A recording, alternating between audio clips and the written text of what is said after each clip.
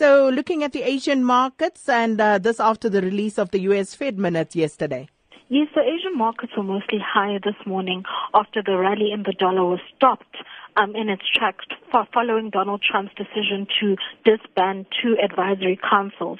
So this move comes after several members of Trump's Strategic and Policy Forum and Manufacturing Jobs Initiative councils stepped down following the president's press conference on Tuesday, in which the president blamed both sides for the violence in the Virginia rally. In Korea, the steel stocks were rallying today, and this was on optimism about third quarter earnings gaining. And in Hong Kong yesterday, we saw Tencent, which surged over 4% yesterday after the company reported second quarter earnings of around 70%. But overall, Asian markets are marginally higher this morning. And then Moody's, they came out with an opinion statement about South Africa, Lungile.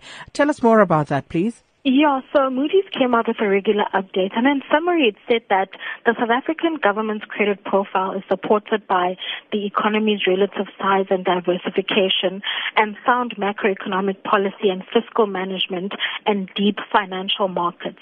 So the credit constraints, however, include persistently low growth as business confidence and investment languish and the rising political uncertainty. So it also cited South Africa's credit strengths, and according to Moody's, one of them were that we have a deep and well-developed domestic financial market and well-capitalized banking sector. And the second one was that we also have a sound macroeconomic framework.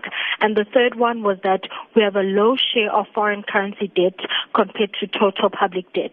And our credit challenges were that we have the gradual erosion of the institutional framework. We've got low growth and high unemployment reflecting persistent structural bottlenecks, and the accumulation of public debt and government contingent liabilities. So Moody's outlook, which is negative, reflects that the risks to growth and fiscal strength arising from political outlook are tilted on the downside. And Moody's also said that it is unlikely that a political consensus will emerge which supports the investment in the economy and reinvigorates the reform effort to reverse the expected negative impact on growth on the government's balance sheet.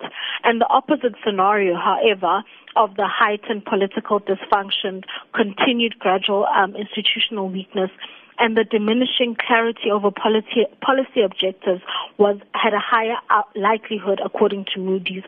So they also then said that in order to stabilize the rating for South Africa would need to implement policies and reforms that indicated the continued independence and strength of South Africa's policy institutions, and which enhanced medium-term growth and achieved the planned stabilization in the government's debt burden. A decline in the value of the state guarantees to state-owned enterprises would also be a credit positive. But this is a mouthful, Sakina, but the bottom line is that we still have a lot of work to do, and they are still watching us very closely.